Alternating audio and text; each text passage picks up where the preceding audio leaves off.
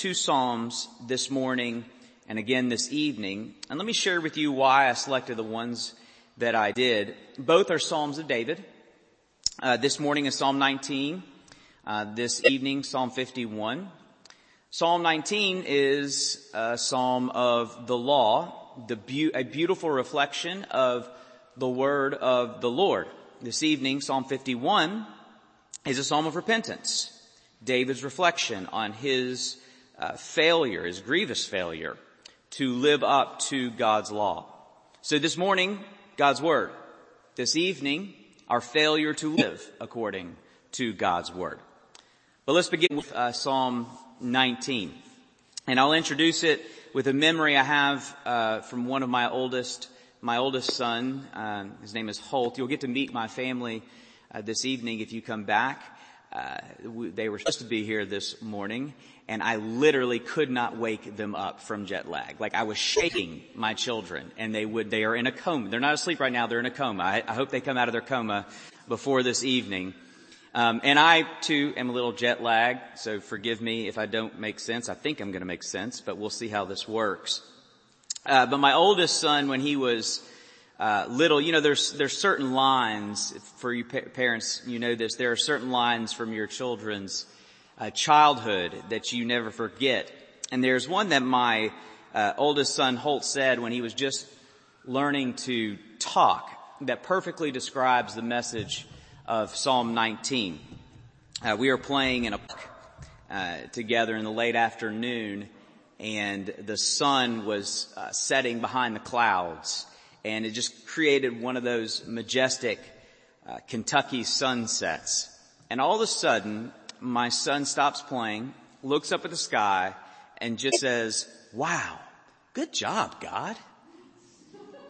And then he goes back to playing as if he didn't even recognize the profound statement that he just made. And to this very day, I often find myself using that simple childlike confession, "Good job, God," when I'm struck by the beauty of God, His creation, the beauty of His scripture, the beauty of His providence. I think we should all adopt that as a simple praise of adoration. Good job, God. If you could sum up Psalm 19 in 3 words, that would be it. Good job, God. Psalm 19 is a reflection on the different ways God reveals Himself to us. The words of the Lord, I'm calling it. And each is intended to end in praise. Each intended to evoke good job, God, from all of us. And there are 3 here for us to explore. 3 words from the Lord, so to speak, telling of the glory of the Lord. His creation, His scripture, and His image. Let's look at each of them together this morning. First, His creation.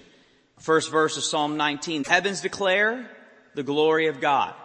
The sky proclaims above His handiwork. So according to David, this beautiful world is not aimlessly beautiful. Instead, its beauty is making a declaration. It's making a proclamation to all of us. The heavens declare the glory of God. The sky proclaims His handiwork. God is the creator of all things, and all things at all times proclaim that this is so. Creation is speaking to us, telling us a story for those who have eyes to see and ears to hear. Continue on, it says, day to day pours out speech, night to night reveals knowledge. There is no speech, nor are there words whose voice is not heard. Their voice goes out throughout all the earth, their words to the end of the world. That speech, those words, that voice going forth over all the earth is what philosophers have been grasping to understand for centuries. Despite the more recent philosophical claim that there actually is no telos to be discovered, no grand purpose to existence, that such questions are merely ways of coping with the meaningless of life. And yet every single one of us, even the most committed unreligious among us, deep down implicitly knows that that is a denial of what we all know to be true. The reason we search for meaning in this world is because there is meaning out there to be discovered. We are thirsty because there is a such thing as water to be found. Creation is trying to tell us something. We know this to be true. So what is it trying to tell us? Well, the claim here in this psalm is that creation is always echoing its creator. And a helpful philosophical exercise to discover the truth of Psalm 19 is to ask two questions when it comes to creation. What and why? What? Look at anything and ask, what is it? What are these chairs? What is all this architecture made of? Well, it's wood, I guess, extracted from trees. Okay, but what are trees? Well, hydrogen, carbon, oxygen, and nitrogen. Yes, but what are these? Well, electrons and protons. Yes, but what are these? Well, elementary particles is what they're telling us now. Yes, but what are these? Well, we don't know yet. Perhaps the next generation of scientists will answer that question. Great, make sure to ask them. What is that? Eventually, this question will force us into one of two answers. Either the absurdity of everything is fashioned from nothing, or there is something transcendent behind it all. There is a metaphysical behind all the physical.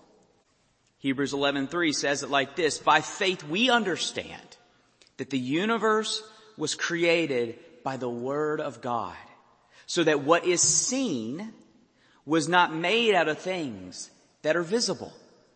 What is visible is created by something invisible, specifically the words of God. What is everything made of? God's words. God's word that spoke creation into existence, and we are told God's word that is sustaining existence as we speak. Everything you observe is, in a very real sense, a word from God. And what are these words saying to us? Well, that's discovered when we ask the question, why? And here we come to the limitations of physical sciences that speak to the question, what, and get into the philosophical question. Who understands the human eye better? The optometrist evaluating eyes through science, or a lover staring deeply into the eyes of the one they love? The former can answer the question, what? The latter is exploring the question, why? Why? What a vexing question that truly is. Why is there something rather than nothing? And more importantly, why does the something that is exist? Why? Here's our Psalm's answer. The heavens declare the glory of the Lord. The sky proclaims his handiwork. Could it be as simple as the why behind all of existence is God showing off? That's what the Bible says. The universe is his canvas, which he has filled with living art, showcasing the glory of the artist. Every narrative of nature is about God, a living, breathing display of God's glory. The answer to the question why, pressed to its rightful end, always ends in something about our God. That childlike instinct to view a sunset and shout, "Good job, God," is not an immature and adolescent response. We receive it as cute in its naivety, but perhaps we should receive it as profound in its clarity. Maybe we, the enlightened and educated, have much to learn from our children and the way they experience this world. That's what the psalm is claiming. It's a childlike psalm, saying, "Good job, God." There is much to see if we can see it with that childlike wonder and say, "Good job, God." God is vast and transcendent. Do you know how I know this? I've stood under a star-filled sky, cloudless night on an island in the middle of the Pacific Ocean, just a sheet of stars. And I saw how vast and transcendent he is for myself. God is beautiful and he's lovely. How do I know? I've driven down country Kentucky roads and witnessed the rolling hills of bluegrass horse farms. God is tenderhearted and compassionate. How do I know? I've watched my wife 4 times nursing babies at her breasts. God is mighty. He is not to be trifled with. How do I know? I've hiked to the peaks of the Rocky Mountains in western part of the United States and stood at these majestic mountains.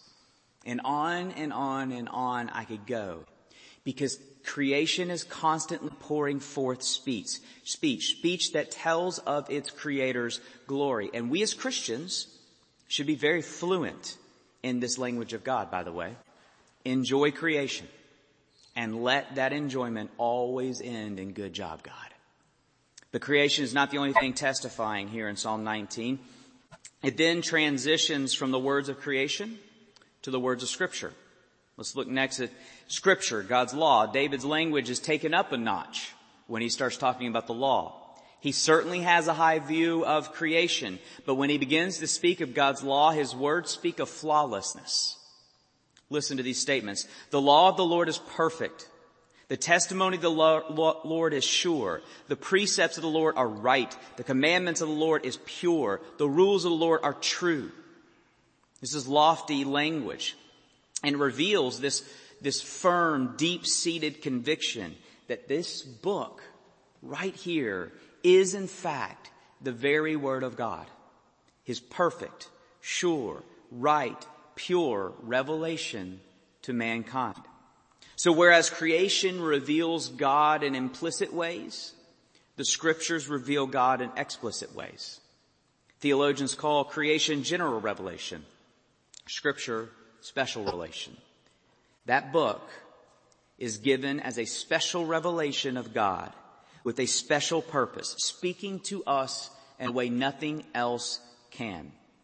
Look again at verses 7 and 8 and see the special purpose that God has for His Scripture. The law of the Lord is perfect, reviving the soul. The testimony of the Lord is sure, making wise the simple. The precepts of the Lord are right, rejoicing the heart. The commandment of the Lord is pure, enlightening the eyes. Do you see how David believes that there's something that Scripture offers us that nothing else does? A revival, a wisdom, an enlightening that is found nowhere else. So in creation, we see clearly that there is a God. In Scripture, we discover who that God is. In creation, we find a longing for God. In Scripture, we find the answer to that longing. In creation, we feel a sense of unworthiness, guilt, and shame. In Scripture, we find how to be free of our unworthiness, guilt, and shame. In creation, we know that we ought to be living a certain way. In Scripture, we discover how we ought to live.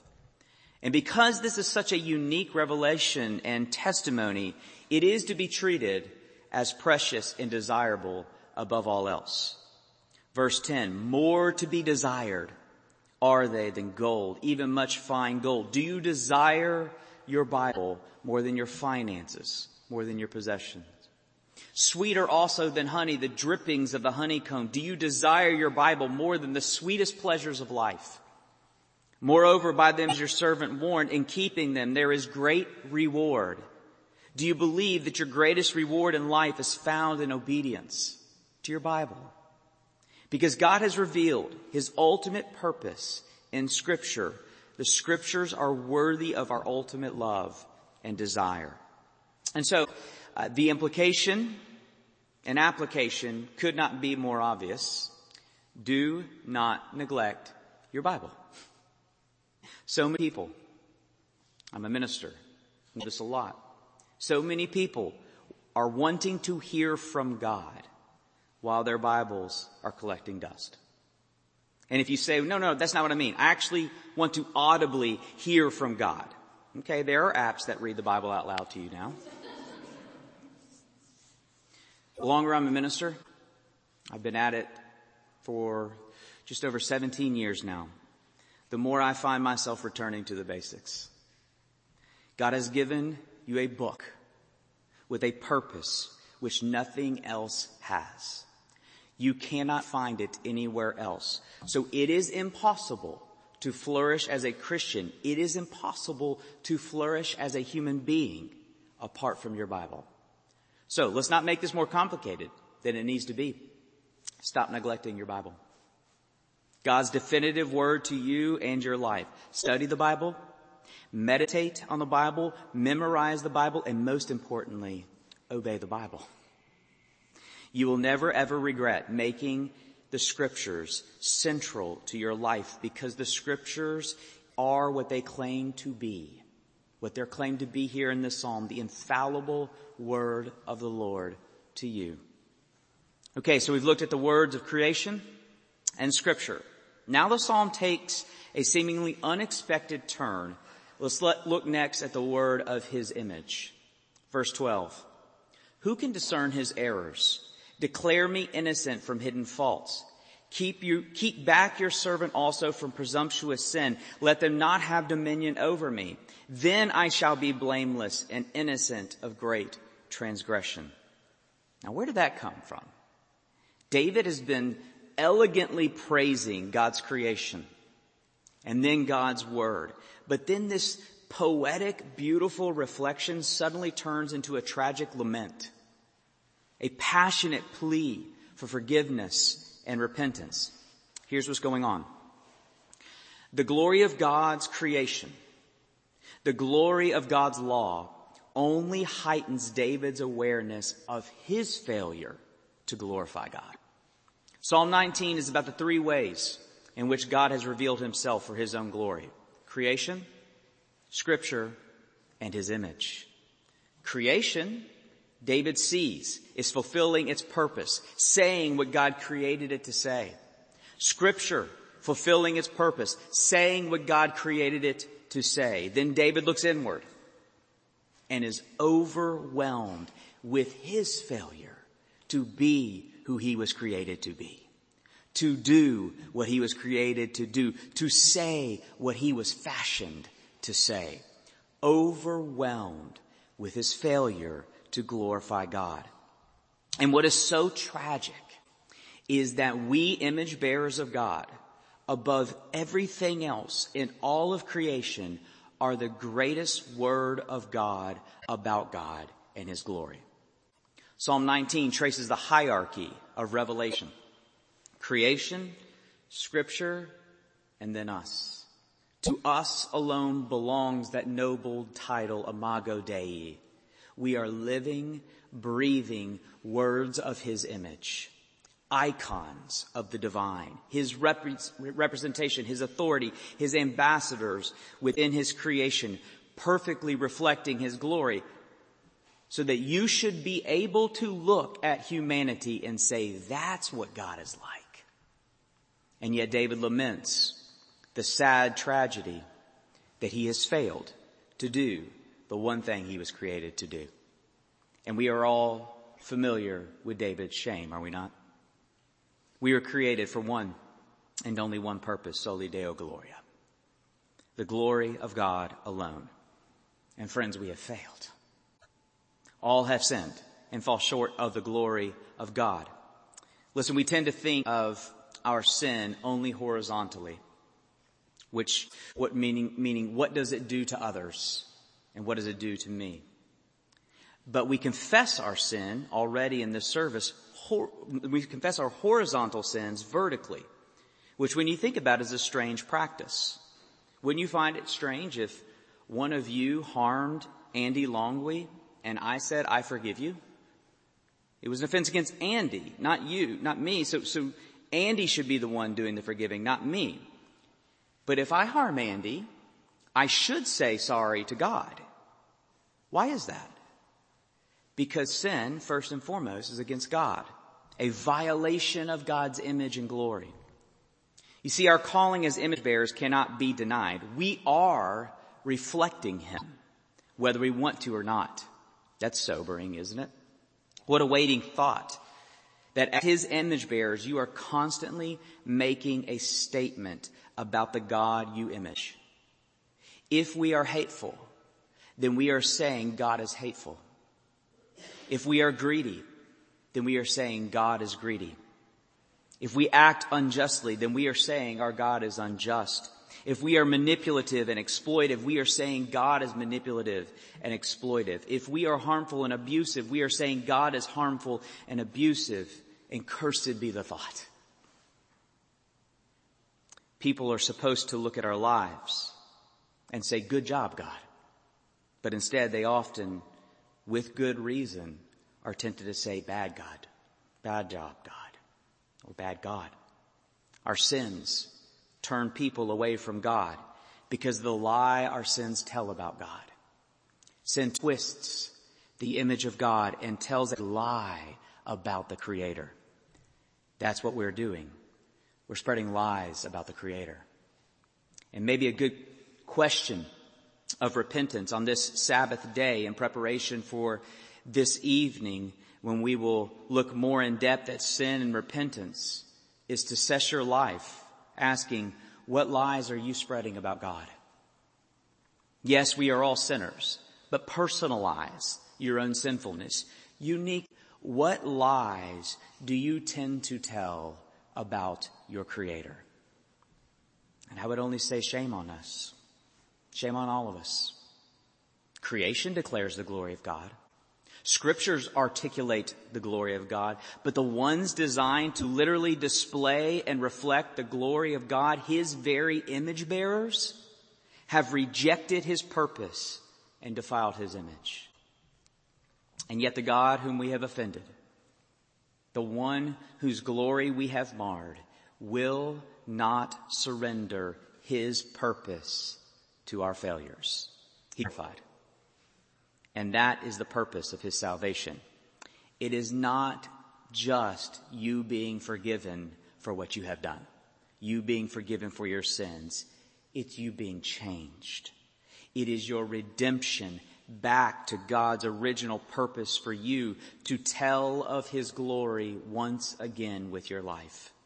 And this is certainly David's hope in the psalm. Of course, he's pleading for God's forgiveness. Verse 12, declare me innocent of my hidden faults. But it's more than that. He wants to be different. He longs to join with creation and Scripture in glorifying the Creator. Verse 13, keep back your servant also from presumptuous sin. Let them not have dominion over me. Then I shall be blameless and innocent of great transgression. And then it ends with this famous heartfelt plea. Let the words of my mouth and the meditation of my heart be acceptable in your sight, O Lord, my God and my Redeemer. This is a cry for fulfilled purpose. In David's view, he will join with creation and join with Scripture in glorifying God when the words of his mouth and the meditations of his heart are acceptable in the sight of the Lord. There is so much more to obedience than just avoiding the folly of sin. To obey God is literally to fulfill your destiny. And this is the destiny our gospel offers us. Yes, of course, it is true that Jesus died for failures like us. The true Word became flesh. The true Word to which all lesser words of God point became flesh. Why? To forgive us for the lies that we have told about our Creator. All very true. But press it further. Why? Not just for your forgiveness, but for your purpose. Titus 2. For the grace of God has appeared, bringing salvation for all people, training us to renounce ungodliness and worldly pleasure, and to live self-controlled, upright, and godly lives in this present age, waiting for our blessed hope, the appearing of the glory of our great God and Savior, Jesus Christ, who gave himself up for us to redeem us from all lawlessness and to purify for himself a people of his own possession who are zealous for good works. Why does your repentance, why does your obedience matter? Why is it important for you to tell the truth?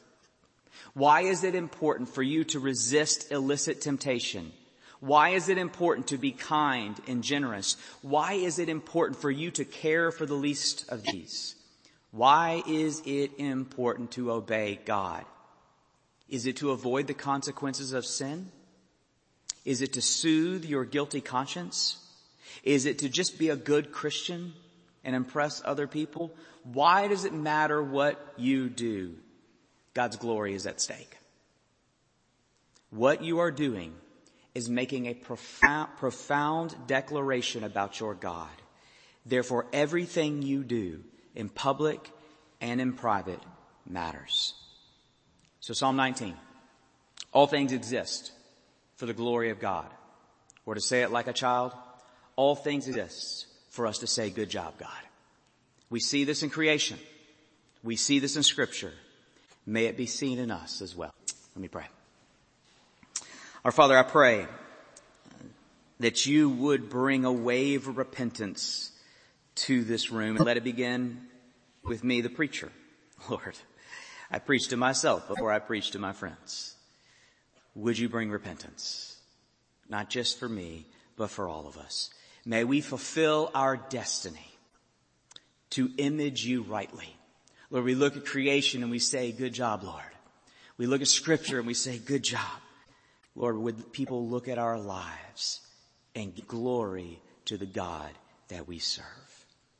May the words of our mouth and the meditations of our heart be pleasing in your sight, O God, we pray. Amen.